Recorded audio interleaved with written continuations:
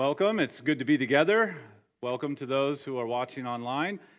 It is a joy to see your faces, and I'm going to say that every week until I get tired of seeing your faces. So, it is far better to be able to preach in a room with people than in a room with just two of us, as what we did over the last 3 months leading into last week. So, again, it is a joy to see your smiling faces. I'm assuming you're smiling under your mask, so I'm going to just enjoy the thought of you smiling as you come to church. All right. That being said, if you would, open your Bibles to Exodus. We're going to catch the last couple of verses of chapter 5 and move into chapter 6 this morning.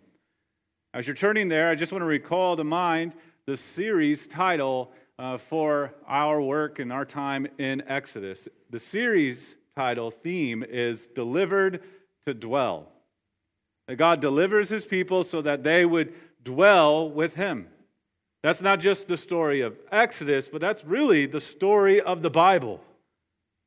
And we see the greater Exodus in the person and work of Christ, delivering us from the bondage of our sin so that we could dwell with God for all eternity. What good news. Well, we're going to get a hint of that good news this morning. So we're going to read chapter 5, verse 22, and the first verse of chapter 6 to start with, but we're going to go all the way through verse 13 of chapter 6 this morning. So keep your Bible handy. We're going to refer back to this passage as we go forward. So let's hear God's Word. If you wouldn't mind, please stand for the reading of the Word. I just made you all get comfortable, so sorry about that. As you're standing, let's hear God's Word. Then Moses turned to the Lord and said, "O Lord, what have you done? Why have you done evil to this people? Why did you ever send me? For since I came to Pharaoh to speak in your name, he has done evil to this people, and you have not delivered your people at all." But the Lord said to Moses, "Now you shall see what I will do to Pharaoh. For with a strong hand he will send them out, and with a strong hand he will drive them out of his land." God, we thank you for your word, and we pray that as we come to it, you do a good work in our hearts, that you would encourage us with the truth that we find here. So be with the preaching, the hearing, the receiving of this, your word, to your glory, to our good, we pray. In Christ's name, amen. You may be seated. As I wrapped up my sermon prep on Friday, the little news alert that flashed on my phone said this: single most confirmed coronavirus cases in single day in U.S. My heart ached. Then as I read about Elijah McClain and the renewed attention his death is receiving, my heart filled with anger. And then when I saw or see and continue to see and hear how painfully divided our nation is about anything from face masks to toppled statues, my heart feels exhausted. And in that ache and anger and exhaustion, it can be challenging to have hope, even as our times seem so dark. Moses had that moment many times. I mean, we're just getting into chapter 6. He's had that moment many times. And God's interaction with him here in our passage today gives us a picture of where hope comes from. Bright hope. Bright hope even in the midst of dark times. That's my hope for us this morning as we consider this passage, that we would have bright hope in dark times. And as we move through our passage, I want us to see that bright hope in dark times is found in these ways. One, turning to the God of all mercy. If you want a bright hope in dark times, it starts with turning to the God of all mercy. Secondly, it's then resting in the God of all grace. Resting in Him, who He is, what He has done, what that makes you. And then thirdly, living for the God who saves. Living for the God who saves. Turn to the God of all mercy. Rest in the God of all grace. Live for the God who saves. If you want bright hope in dark times. Let's consider our passage. First, bright hope in dark times is found in turning to the God of all mercy. So, as we opened with, Moses turned to the Lord. So what verse 22 in chapter 5 says. It says, turn to the Lord. And so his turn to the Lord is one of lament. It is a complaint. It is a crying out. His turning to the Lord is really an idiomatic expression of prayer. But not just like praying for Aunt Gertrude's bunion. Like it is this prayer filled with anguish and despair. He's laying out his heart bare before the Lord. Now, when you heard me read it and when you were reading it in your Bible, it felt like a pretty bold accusation that Moses made before the Lord. You probably thought, I don't really think that's the right way to approach God there, Moses. Accusing God of not doing what He said He would do. Now, we need to take a second and think carefully here. Moses isn't being bold or arrogant in his complaint and accusation. No, that's not the nature of his prayer. This is a man who is broken and desperate, and he's pleading before God, where are you? You said you would be here.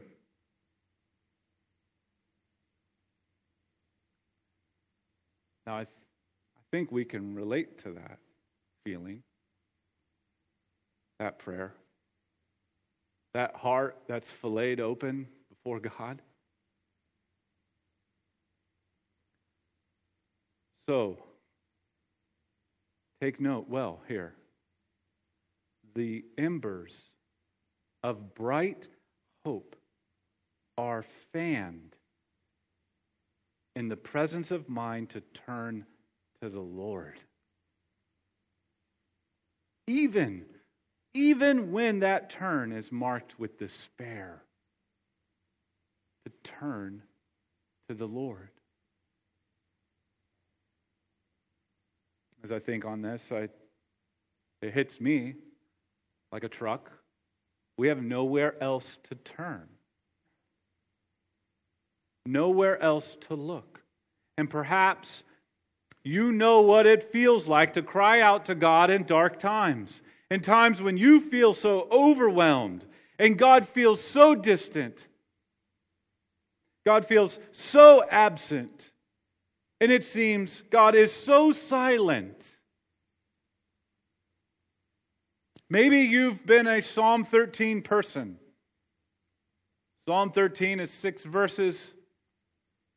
2 of the verses, the psalmist is just crying out, how long is this going to go on? How long? How long? How long? How long? Maybe you have cried out, how long? There's Psalm 73. The psalmist, overwhelmed by the circumstances around him, cries out, not how long, but why? Why is this happening? Why is all this good happening to enemies and all this bad happening to me? Maybe you have cried out, why?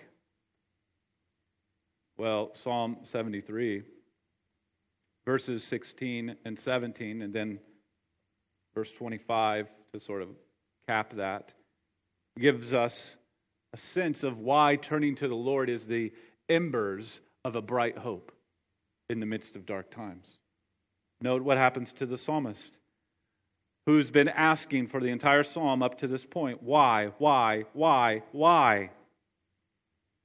But when I thought how to understand this, it seemed to me a wearisome task until I went into the sanctuary of God.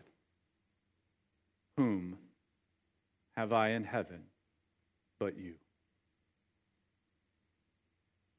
The start of a bright hope in a dark time starts with you turning to God. Even in all of your pain, in all of your angst, in all of your anguish, in all of your anger, in all of your lament, in all of your mourning, in all of your questions, bright hope starts with turning to the Lord, to the God of all mercy. It doesn't start without it. Turning to the God of all mercy. As you look in your Bible in Exodus chapter 6, God responds. But note how He responds. He doesn't respond to Moses as Moses deserves. Do you see that there? Do you see how incredibly merciful and kind and understanding God is to Moses who's crying out to Him? We have a God who has mercy for those who have flubs. I'm going to say it again. Flubs, follies, and foibles. I just had to say the word foible again. We have a God who has mercy for us. He has mercy for us in our fears and our failures. He has mercy for us in our anger and our laments and our crying out and our accusations. Guess what? He can take it. And He wants you to come to Him, to turn to Him. What remarkable news this is. May we see here that the beginnings of a bright hope in dark times begins with our turning to God, the God of all mercy. And then as we turn to Him, and we don't get what we deserve, we then get what we don't deserve. We find that God is the God of all grace.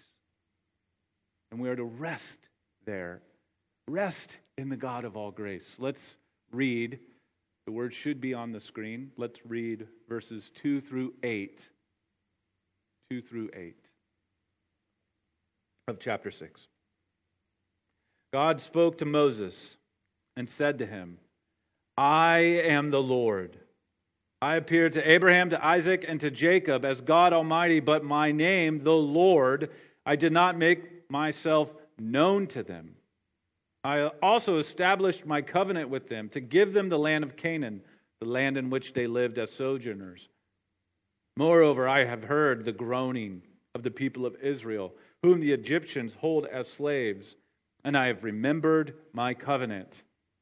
Say therefore to the people of Israel, I am the Lord, and I will bring you out from under the burdens of the Egyptians, and I will deliver you from the slavery to them, and I will redeem you with an outstretched arm and with great acts of judgment. I will take you to be my people, and I will be your God, and you shall know that I am the Lord your God, who has brought you out from under the burdens of the Egyptians.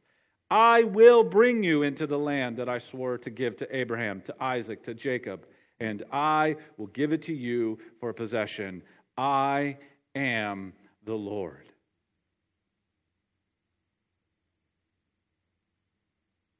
Whoa. Not just that it's a woe because it's amazing what God is saying here. It's a woe because Moses just said, you have not delivered your people at all. Where are you? God is so overwhelmingly gracious. He is so overwhelmingly gracious in His response to Moses and His response to us. He has grace upon grace upon grace for weary, worn out, worn down, beleaguered, bedraggled people like us.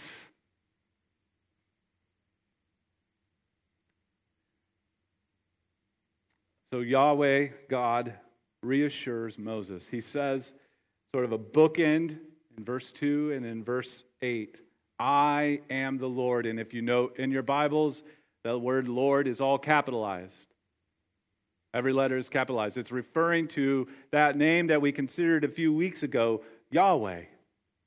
That incredibly special, theologically significant name, Yahweh. I am who I am, he says. What a remarkable name. What a remarkable God it conveys. It gives us a sense of what he is, who he is, and what he does. It bookends what he then says, and it gives context to everything that he says in the middle. The middle is filled with what God will do, but the bookends explain why God will do it. Why will God do that incredible work of delivering his people and bringing them to this land where they will dwell with him? Why will he do it? He will do it because that's who God is. That's who he is. That's his character. His works reflect to us his character, his worth, his being. God saves because that's who God is. You cannot divorce God's gracious work from his character and being. He does grace because he is grace. And then, when you look at the stuff in the middle, the incredible stuff in the middle that God says he will do, you'll find 7 I will statements here. 7 is an important number in the Bible. It's symbolic of something that is complete, total, or whole. God is saying, I will completely, wholly, totally rescue my people. He goes on and he says, I will bring you out. I will deliver you. I will redeem you. I will take you to be my people. I will be your God. I will bring you into the land, and I will give it to you. Complete, whole, total rescue.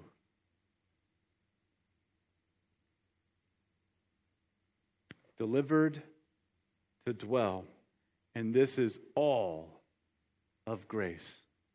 The whole Exodus story is all of grace. The grand narrative of the entire Bible is all of grace. The even greater Exodus, the one that is found in the person and work of Christ, is all of grace. Every droplet of it is riding on God, and God has grace and mercy and power and presence to do it all. All of it. Every ounce of it. Every droplet of it. God graciously does it. Bright hope in dark times starts by turning to the Lord of all mercy. And bright hope in dark times begins to burn brighter as you rest in the God of all grace. God here in our passage reiterates his purpose, his promise, his power, his presence to Moses and to the people. And that same thing unfolds through the pages of history, through the pages of Scripture, culminating in the person and work of Christ. But I can't help but see here God speaking to Moses and to the people a sort of longer form of what is said of the Lord in Psalm 34, verse 18. Psalm 34. The Lord is near to the brokenhearted and saves the crushed in spirit. He doesn't wait for you to get your life all cleaned up and in order. He doesn't wait for you to sort of like iron out the wrinkles. He draws near while you are brokenhearted He saves while you are crushed. He pours out grace while you lament, while you cry out, while you ask, where are you? God is near and God saves. What remarkable grace. Now, Tom came up and he prayed and he quoted from the hymn, Come Thou Fount. He didn't know that I also was going to quote the same part in my notes. At least I don't think he knew. But most remarkably, when we think about this, resting in the God of all grace, we get to say, Oh, to grace, how great a debtor.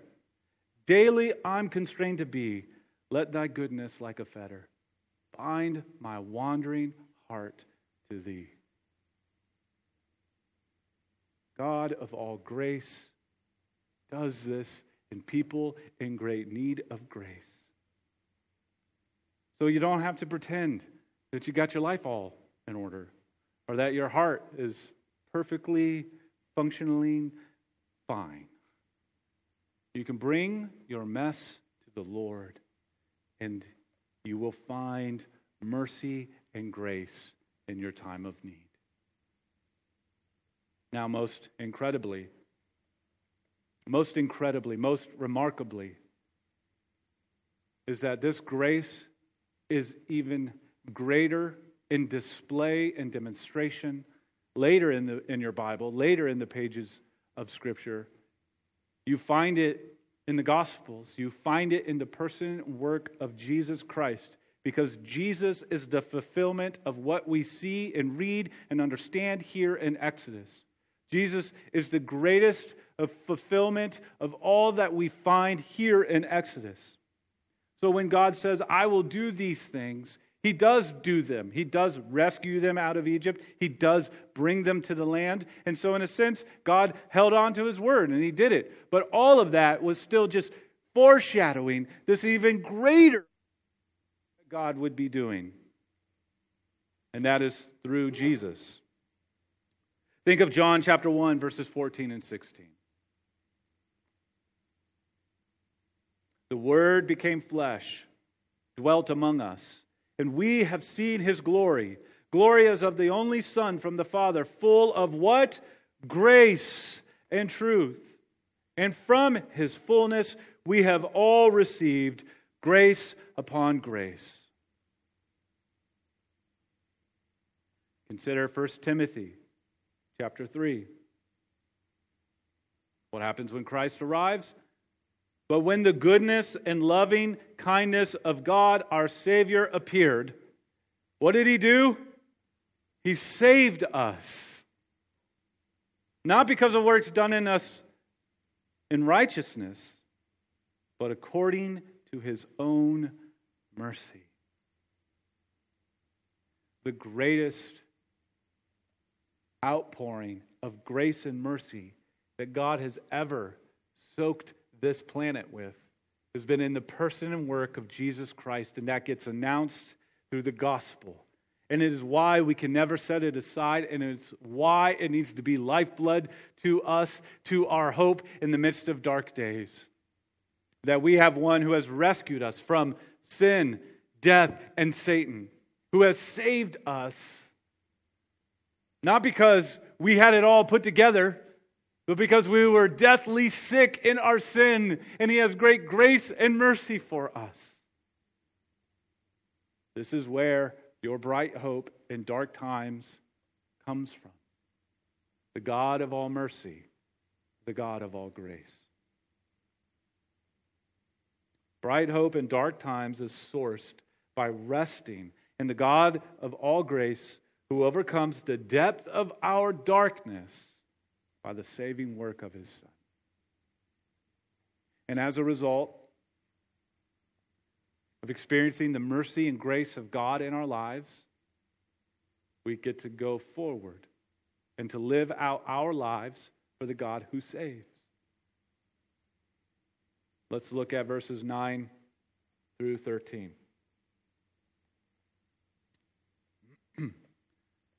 Moses spoke thus to the people of Israel. But they did not listen to Moses because of their broken spirit and harsh slavery. So the Lord said to Moses, "Go in, tell Pharaoh, king of Egypt, to let the people of Israel go out to his land." But Moses said to the Lord, "Behold, the people of Israel have not listened to me. How then shall Pharaoh listen to me? For I am of uncircumcised lips." But the Lord spoke to Moses and Aaron and gave them a charge about the people of Israel and about Pharaoh, king of Egypt, to bring the people of Israel out of the land of Egypt.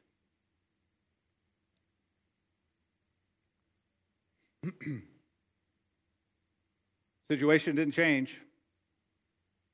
God still said go. Moses poured out his heart. God reassured him. Moses said, "They're still not going to listen." God said, "Go." So that tells us something very important here.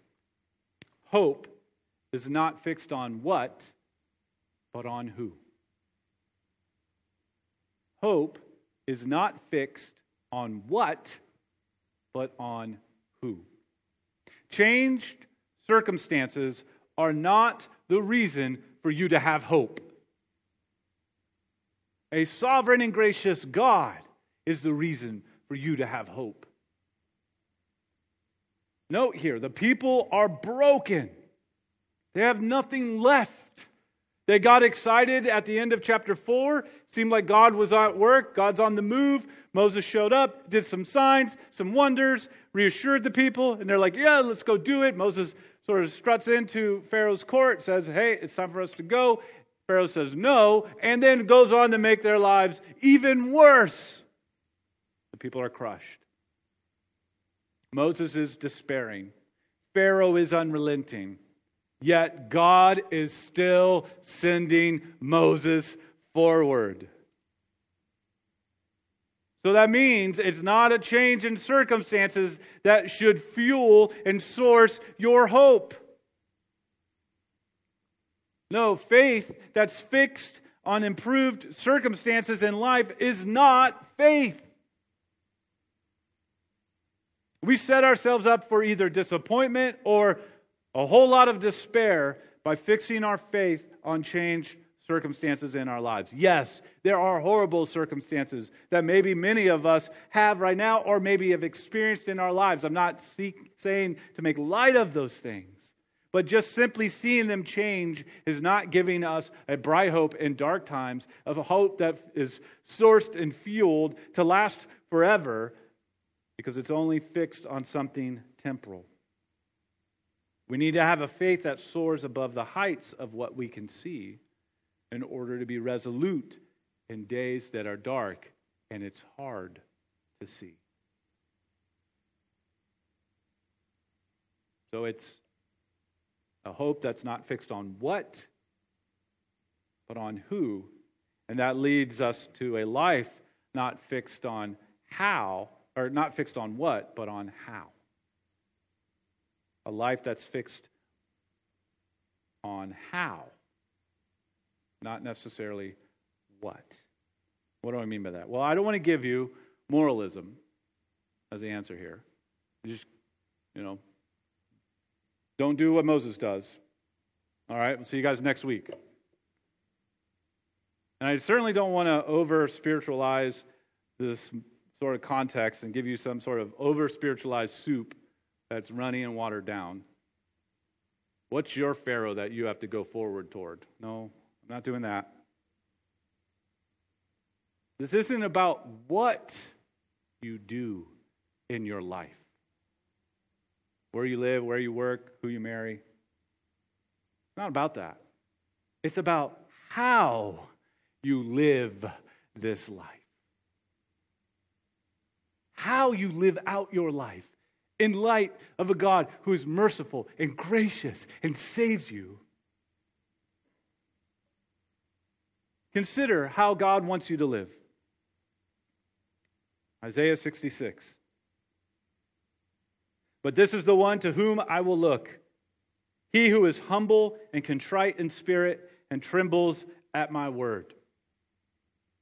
Consider Micah 6:8. He has told you, O man, what is good, and what does the Lord require of you? But to do justice, to love kindness, to walk humbly with your God. Consider 1 Peter 5. Clothe yourselves, all of you, with humility toward one another, for God opposes the proud but gives grace to the humble.